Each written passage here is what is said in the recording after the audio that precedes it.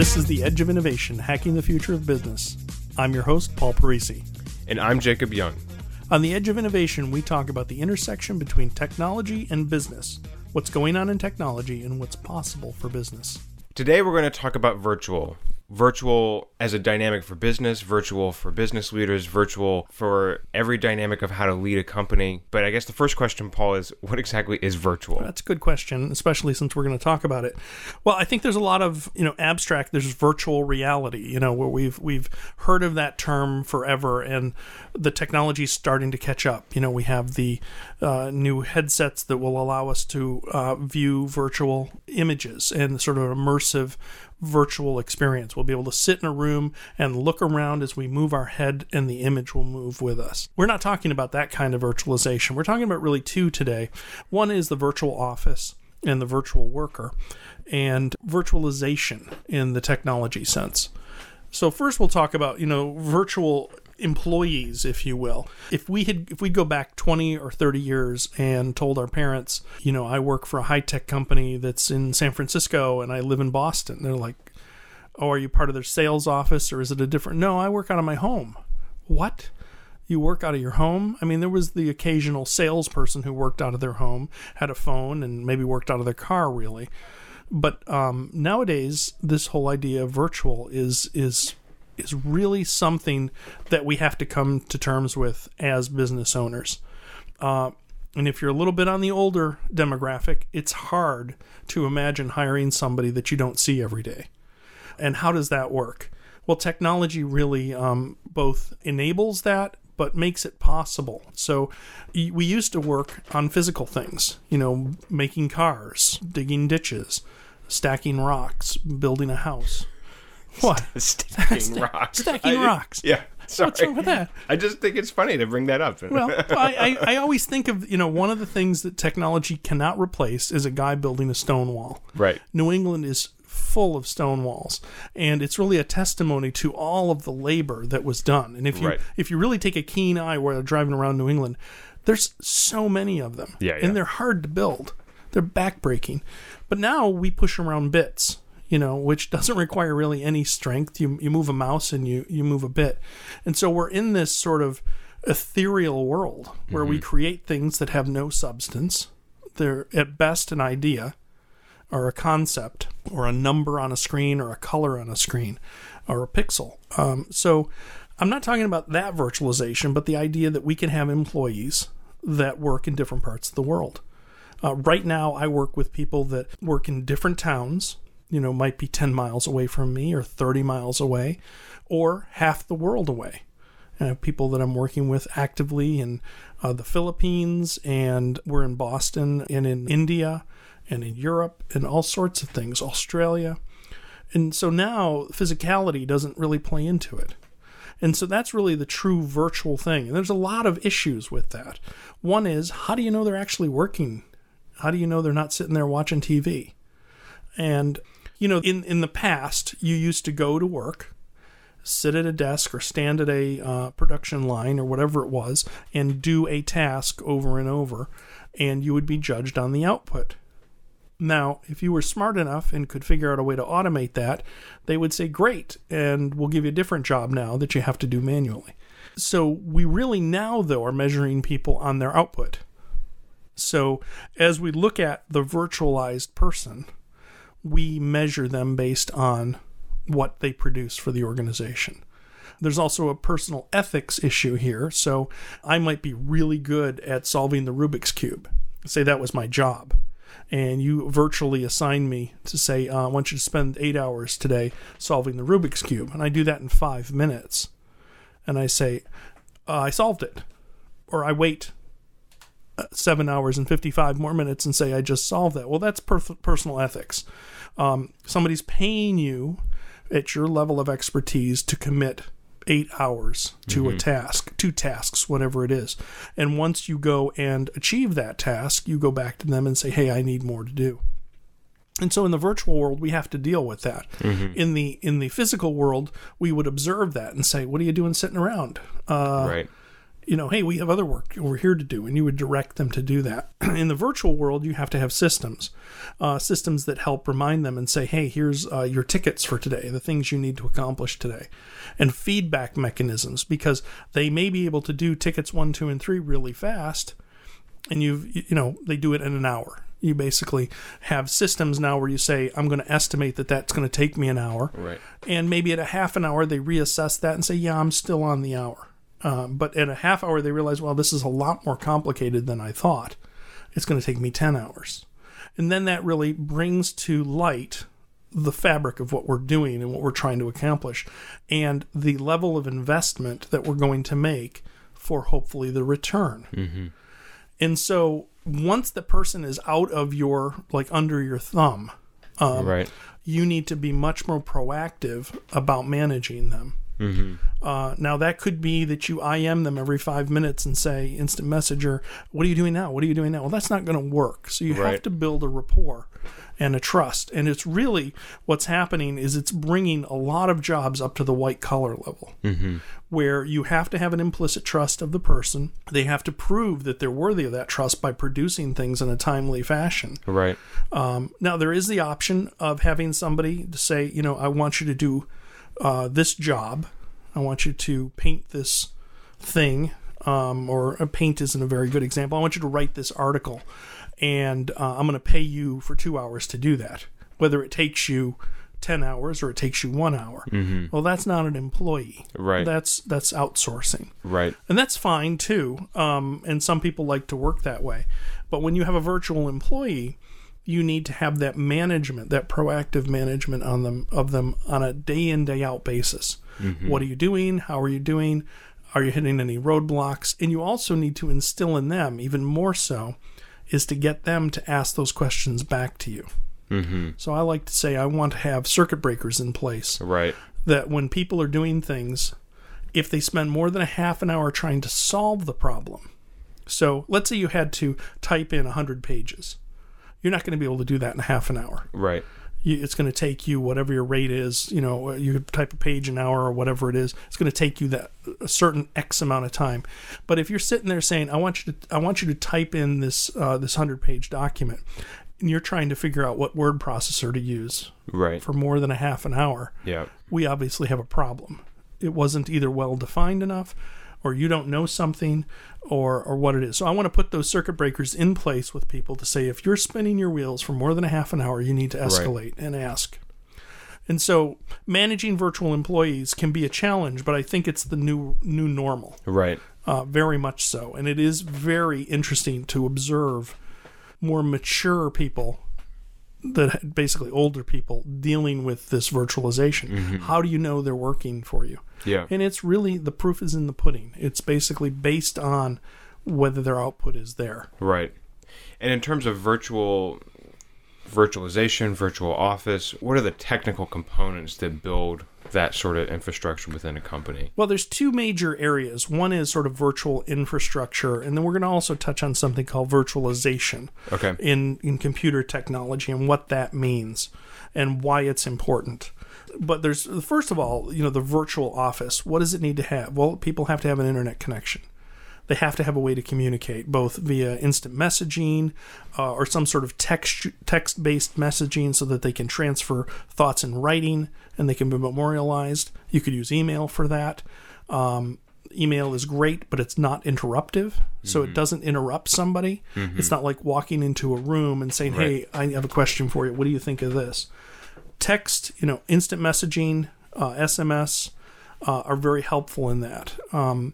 There's also phones, virtualized phone systems. So, when I pick up a phone, in the old days, I could hit an extension and talk to somebody across the building. Right.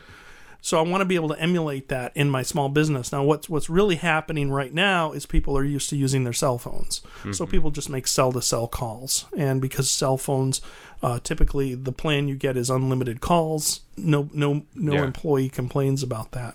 But another scenario here is somebody calls into your company, and you need to have a PBX, a private branch exchange, a phone switch. Well, they have virtual phone switches now. Yeah. So you buy a phone switch in the cloud, somebody calls into that and presses a button and gets a dial by name directory, types in the extension, and then they get transferred to that person, and their cell phone rings, and they pick it up, and they say, "Hey, hello." Right. And you could even do that with a sales or customer service team. You could say, "Here's your cell phone. You're going to get a call or a voice over IP phone. Somebody calls in, goes to customer support, and it rings the next available customer support person." Again, all virtualized. Right. That person goes offline. It automatically goes to the guy who's in London or different time zones. Yeah. So that's one aspect of virtualization. As I mentioned, there's other tools coming out like Slack, where it allows you to have an ongoing conversation about a topic, sort of in a channel. And you basically type in, when we're working collaboratively on a project, you would say, well, we chose the color of the logo, it's going to be red. And you'd put that in there, as opposed to burying it in an email that has no context. There's no threaded context necessarily in an email. Right. And so in a Slack environment, which is sort of like a discussion group, you type in, "We've chosen the color of red," and somebody says, "Wait a minute, I thought we agreed it was blue." And you can have that discussion there. And those tools are very useful. You can even post articles and links to there. So now we're going to slip into, we've talked about sort of business and virtualization, like a virtual PBX, virtual storage. You have online storage things such as Dropbox and Box and OneDrive and Google Drive. Now things are stored in this ubiquitous cloud. It's up there. Right. And that means you can get to it from anywhere. So that's the virtualization of it. Right. So the advantage of that is just a few short years ago, 10 years ago, we'd have a server that was in a building. Right. And if you had an office in Boston and Chicago, you might have a complicated system of replicating data between the two. That would get very slow because the lines were very slow. And what you would end up doing is you'd save an email or save a document and email it to somebody. They'd edit it and send it back. Now we tend to work on the actual copy of the document stored in a cloud. Yeah. A safe place where we can all work on it and collaborate on it. Even to the point now where we have Google Drive and Microsoft Office 365, where we can be working on the same document at the same time and seeing the other person typing the changes. Yeah. Which is really quite cool. It's taken us a while to get there. And then we're going to talk about this whole idea of virtual machines. And a long time ago, probably in 1986 or 1987, there was a company called, I think it was Insignia Software, and they came out with a piece of software called SoftPC for the Mac. And what it was a piece of software that emulated a PC. And you could install Windows or DOS or whatever on a Mac. And at that time, most of the business applications were on PCs, and they didn't have versions that were on the Mac. So this software was very intriguing. It's like, wait a minute, I can have one physical piece of hardware on my desk. Right. And I can run the Mac OS, and I can run a copy of Windows, and I can run Excel. Right. Well, actually, Excel was originally a Mac program, but whatever PC program you needed, more maybe your accounting software. Right. And that was virtualization. So what they did is they wrote a piece of software that was very fast and very slick, very cool, that tricked Windows operating system or DOS into thinking it was running on an Intel processor. Now, what was amazing about that is they were using Motorola processors at the time. Yeah. So they had to translate when somebody said, draw to the screen using the Intel command to draw to the screen. They had to, in software, translate to say, no, do it through the Motorola processor. And so that was the first experience. And it was like, wow, this is really cool. Yeah. And, fast forward a few years, a company came out, Connectix. They actually came out with the first webcam. That was what their claim to fame was. They came out with Virtual PC, which was another thing on the Mac that allowed you to run a virtual PC. So it was really cool that you could do these things, and it was mostly a toy, though. And then some smart guys got together that were working at Microsoft and left and started a company called VMware. And VMware was basically, they saw this idea of virtualization in the PC world as being something that they could do more with. where you could buy a big piece of hardware, very expensive, high-end machine, server, and run multiple virtual servers on that high-end machine. And they made a business out of that. From nothing, they went into that business. And since then, there have been several virtualization technologies that have come out. There's one by Microsoft called Hyper-V. There's a couple of others, one that Oracle bought up. There's some open source ones as well.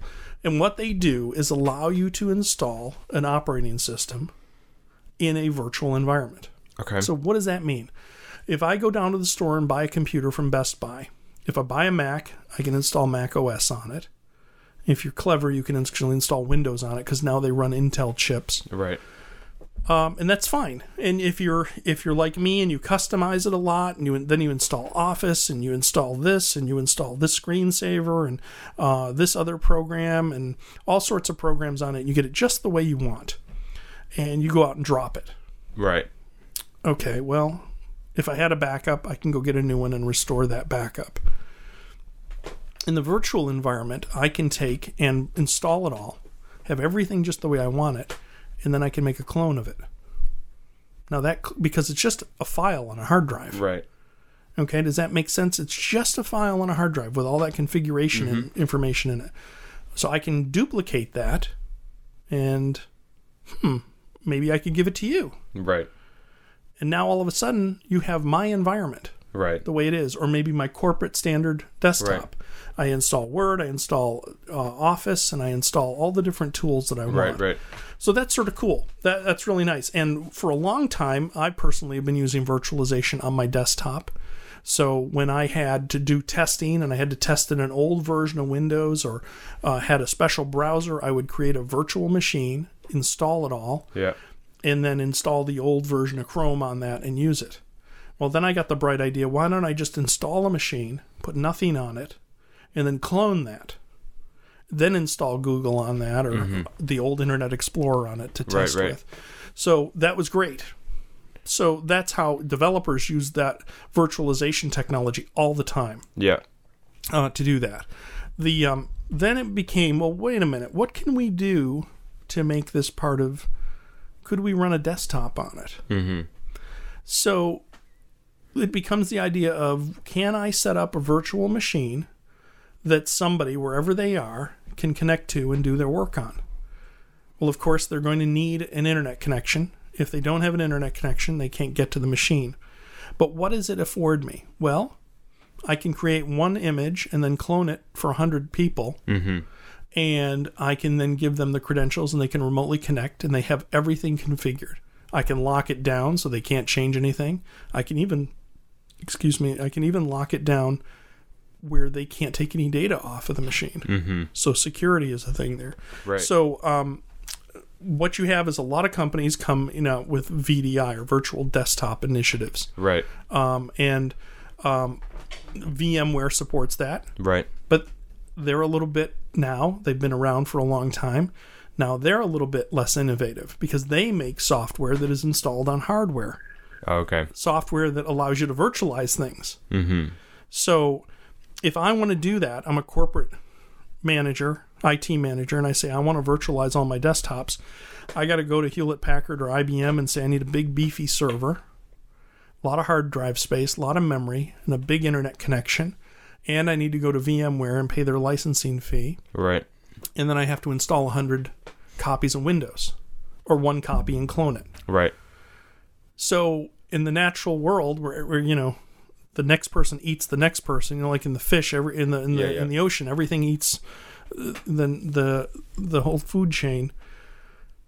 People like Amazon have come out with cloud-based virtualization. Okay. So you can go to Amazon, their Amazon Web Services, and say, I want a virtual machine. Within minutes, you can have a virtual machine that they have cloned from one of their images. Right. It can either have Office or not, and it can have just no Office if you want it, and have that up and running. And you could hand that to a person and say, okay, here's where it is. You then connect that to your corporate cloud storage, right, and they're up and running in minutes. Wow. I didn't have to go to the store. I didn't have to buy anything. I pay for it month to month. Right. And I have zero risk, because now if that machine gets lost, well, how does it get lost? Because it's in the cloud. Yeah. So I buy them an inexpensive laptop with a decent screen. They connect to the internet and they use that remotely. Right.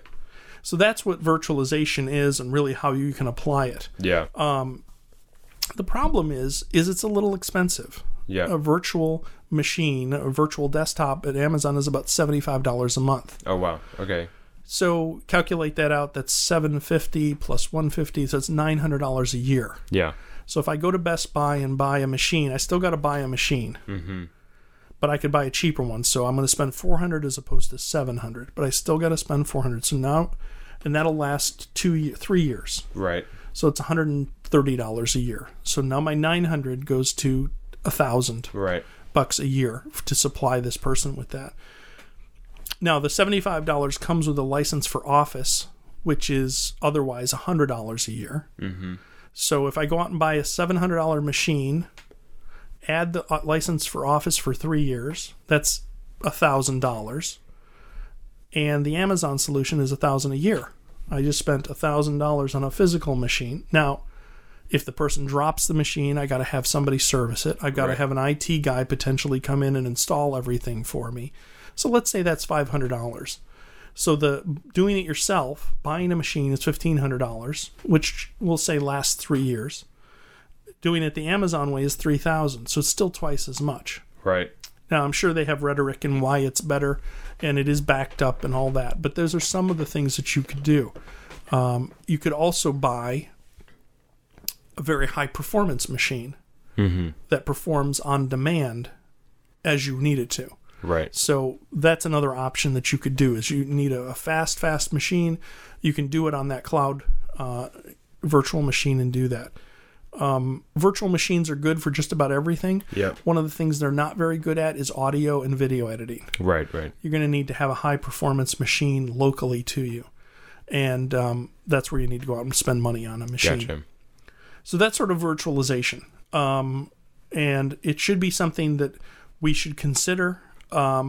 It's great for employees that you may have that are virtual because they need access maybe to some files that you don't want to ship them all the files. Yeah. So we have one client that has about 30,000 images that they need to work with in a web environment.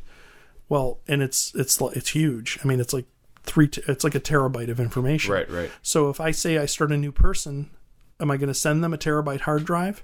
And now I've lost control of those. So no, we provide a virtual machine where they browse in. Right. They can get to that virtual machine. They have all the assets they need. And I didn't lose any control of those videos or pictures.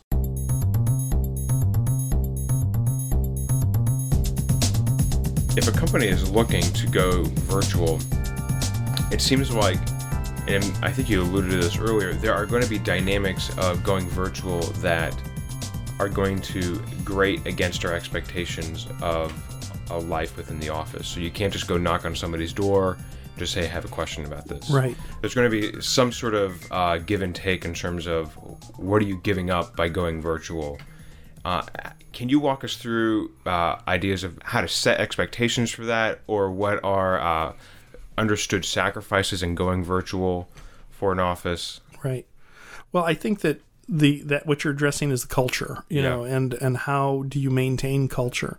And I'll give you just a little insight about maybe this is 2016, 10 or 12 years ago, maybe even 15. I started working virtually with people, and I found, and I said to them, being their manager, was development team. I said, I don't care where you work or when you work, but when I need to get a hold of you, I need to get a hold of you. Right. So if I want to, and we did instant messaging.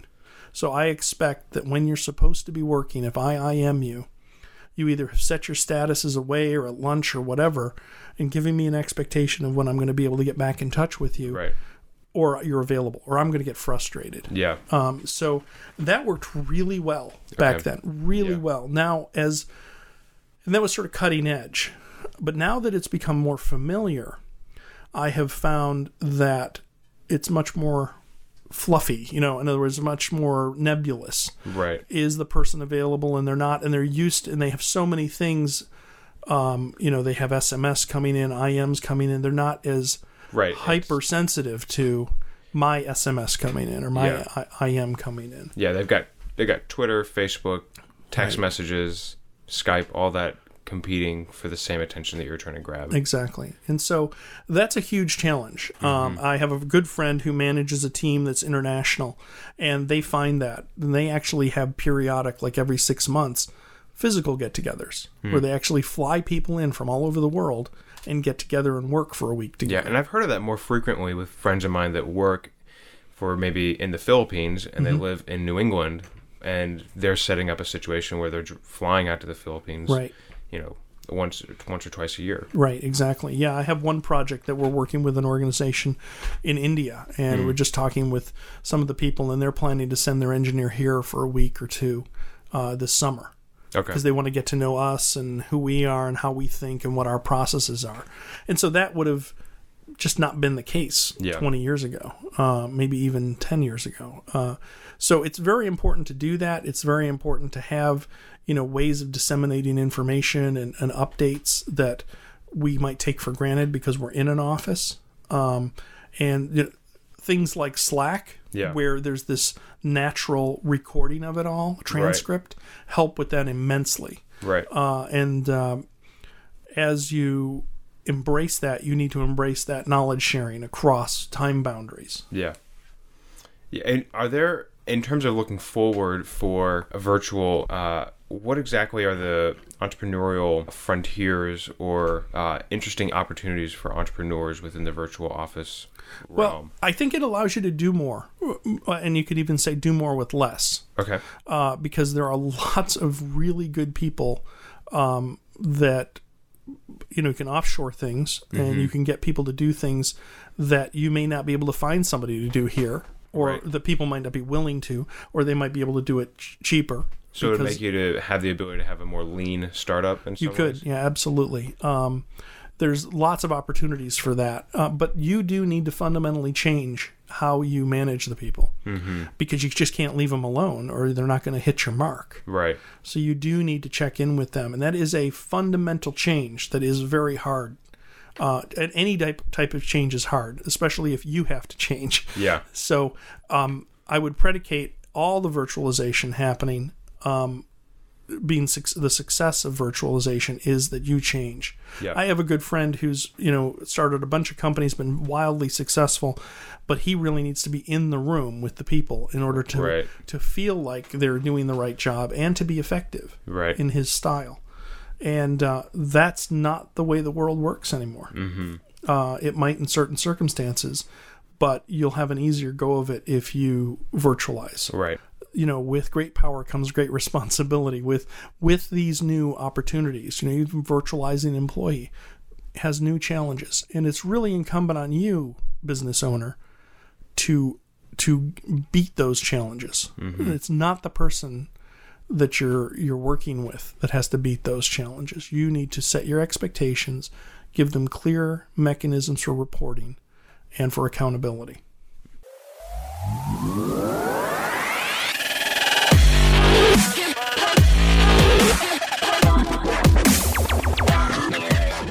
The Edge of Innovation is brought to you in partnership with Savior Labs. Savior Labs exists to help businesses mature and strategize for the future. Learn more about Savior Labs at saviorlabs.com.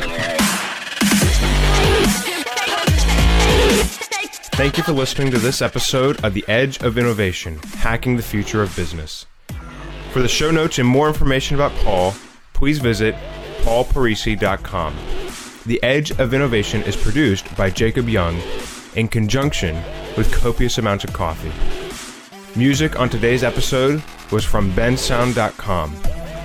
Paul can be found on Twitter at pdparisi and on LinkedIn at linkedin.com/pdparisi. This episode, like all our episodes, is transcribed and available at paulparisi.com. Thanks for listening, and we'll see you next week.